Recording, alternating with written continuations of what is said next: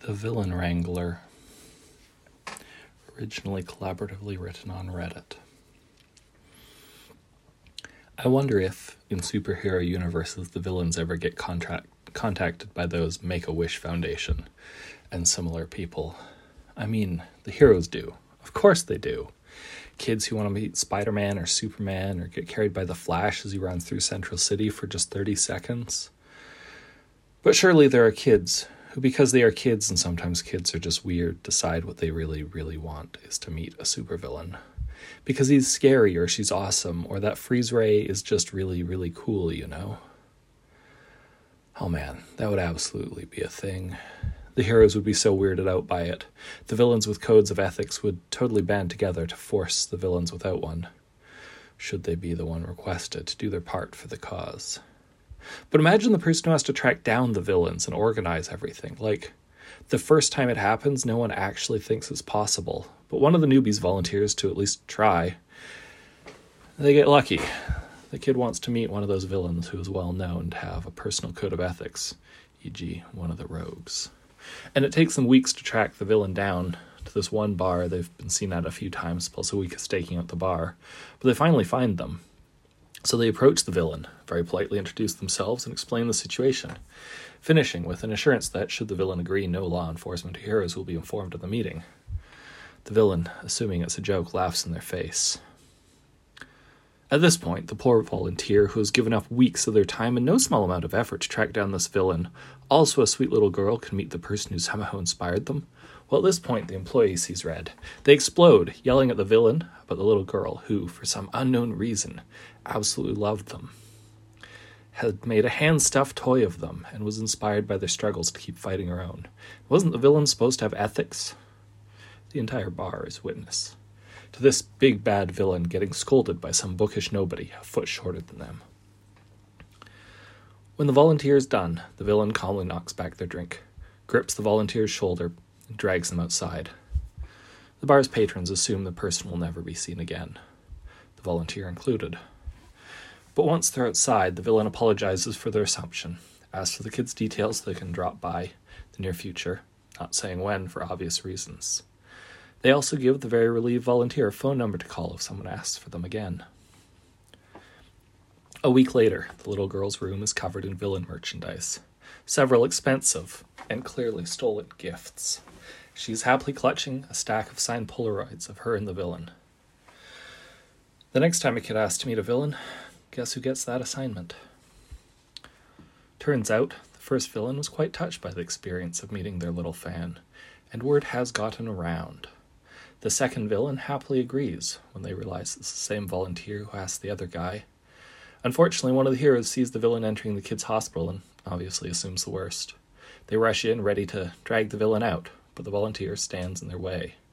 The hero spends live minutes getting scolded for trying to stop the villain from actually doing a good thing and almost mining the kid's wish.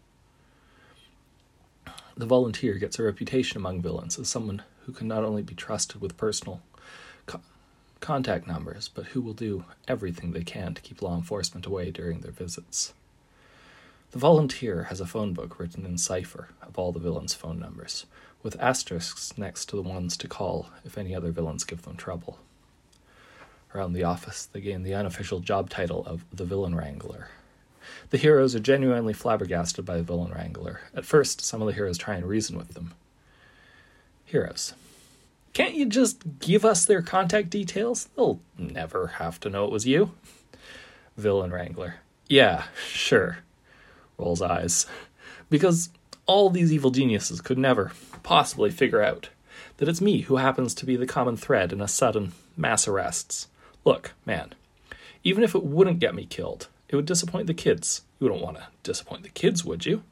Heroes: no, but... Villain Wrangler: exactly. Eventually, one of the anti-hero types gets frustrated and decides to take a stand. They kidnap the Villain Wrangler and demand that they give up the contents of the little black book of villains, or suffer the consequences. It's for the greater good, the anti-hero insists as they tie the Villain Wrangler to a pillar. Villain Wrangler: you complete idiot. Put me back before someone figures out that I'm missing. Anti-hero: Excuse me? Villain Wrangler. Do I have to spell this out for you? Do you actually want your secret base wiped off the map with us in it? Sugar sticks, how long has it been? If they get suspicious, they check in. If I miss a check-in, they tend to come barging into whatever I'm doing to prove they can, even if they figure out that they're not being threatened by proxy. Suffice to say, Aunt Muriel really regretted throwing my phone into the pool when she strenuously objected to me answering it during family time. If they think for even one moment that I've given them up, they won't hesitate to obliterate both of us from their potential misery. You do know some of the people in my book have missiles and djinn and elemental forces at their disposal, right? Anti-hero. Wait, what? I thought they trusted you. The Villain Wrangler. Trust is such a strong word. Villain. Indeed. Anti-hero. Wait, what? Slumps over, dart sticking out of neck. The Villain Wrangler. Thanks.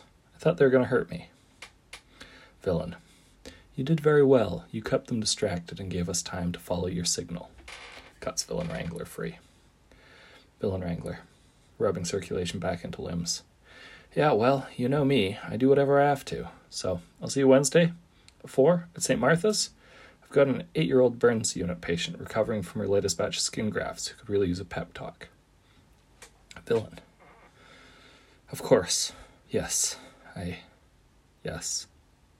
Villain Wrangler. I just think you could really reach her, you know? Villain. Unconsciously runs fingers over mask. Yes. But what should I say? Villain Wrangler. Whatever advice you think you could have used most just after? Villain. Hoists anti-hero over shoulder almost absently. Yes. The Villain Wrangler wasn't lying to the anti-hero. They know that the more ruthless villains would not hesitate if they thought for 1 second that the Villain Wrangler would betray them. But this is not the first time the Villain Wrangler has gone to extreme lengths to protect their identities. Trust is a strong word. The Villain Wrangler earned it, and is terrified by what it could mean. Line break. Okay, but this whole concept actually makes a lot of sense, because villains are more likely to be disfigured, disabled, use adaptive devices, the ableist trope. So of course, say, a child amputee is going to be interested in a villain with a robot arm who almost destroyed New York than the heroes that took him down. Also imagine one of the kids gets better and a few years down the line become villain themselves, except their crimes are things like smuggling chemo drugs across the border for families that can't afford treatment, or stealing from corrupt businessmen to make donations to underfunded hospitals. I don't know, this turned into a leverage AU or something. And every time the heroes encounter her, they're like, oh no, she's getting away, curses. Well, nothing we can do.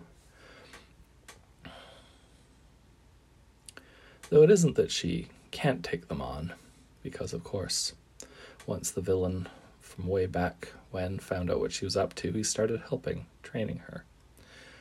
I thought they just hired someone to dress up and pretend to be you, she says, amazed when he reveals himself. I didn't think they actually got the real you.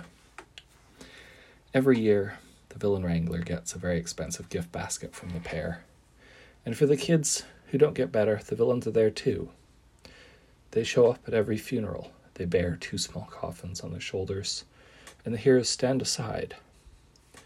They are fierce with grieving families, assuring them that their child will not be forgotten. And they don't balk at negative emotions. They don't tell people to be strong or celebrate their child's life, because these parents have every right to their grief and anger, the lost children they had never forgotten. Flowers appear on graves during birthdays and anniversaries. Heroes find pictures of those kids, and they carefully take them down and assure they're delivered to the villain's cell. A few villains can be seen with friendship bracelets wrapped around their wrists, and the cops have learned not to try to take them off.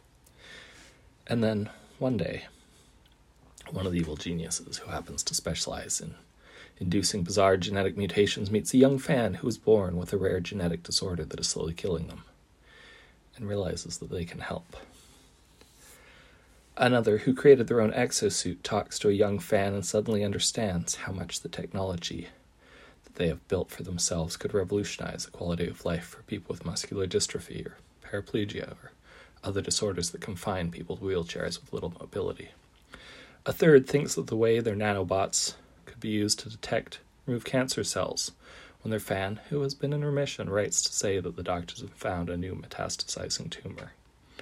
And shortly after, an evil genius specializing in cloning is contacted by an old colleague asking if a suitable heart couldn't be grown for the young fan with a congenital heart condition who needs a donor. Suddenly, a pattern of villains offering and marketing their insights and resources to improve medical science starts to arise. Many who had been previously operating on society's fringes are shocked to receive public accolades, research grants, and job offers from major companies because of their work. A grassroots movement arises advocating for imprisoned villains with appropriate qualifications and or experience to have access to resources to conduct research for the public good. The Second Chance Rehabilitation Project launches. It is an open secret that only people who have been vetted by the Villain Wrangler are allowed to join. Because the Villain Wrangler has, by now, a meticulously set up method and intelligent network to run background checks and character references through ensuring that none of the children wishing to meet their role models get hurt. Being able to say that one is involved with the project begins to look really good in parole hearings. The villains involved perform their own quality checks on one another, because if one of the kids got hurt, then all of their kids could potentially lose out. And the ones that are serious about the project are not having that. Also, the ability to collaborate with other geniuses is the most interesting thing to happen to most of them since losing to various heroes, and most consider the intellectual stimulation to be worth putting up with the ridiculous egos and inevitable personality clashes that arise. Reformed villains come out of the woodwork to advocate about better mental health care and support systems. Savvy universities and private labs quietly take their advice, setting out better mental health supports and laboratory safety standards to prevent brain drain caused by losing their less stable scientists to the costumes. The Villain Wrangler watches all this develop with a smile. Their plan succeeded beyond their wildest dreams. Final contribution.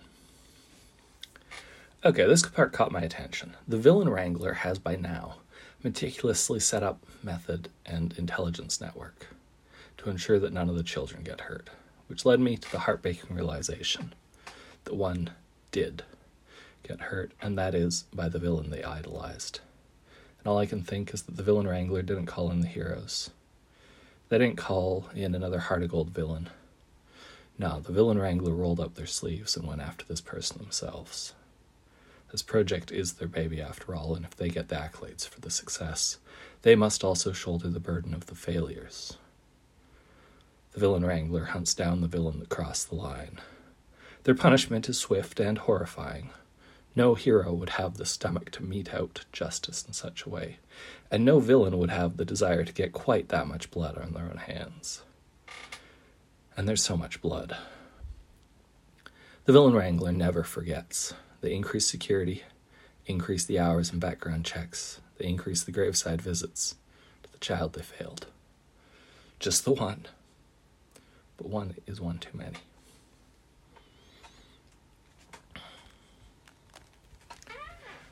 Endnote. It's interesting to try and figure out how to actually read these things, because this is a thread of like 5 or 6 discrete contributions that sort of wend and weave and build upon each other, and sometimes dovetail seamlessly, and sometimes have kind of like an awkward ramble at the beginning.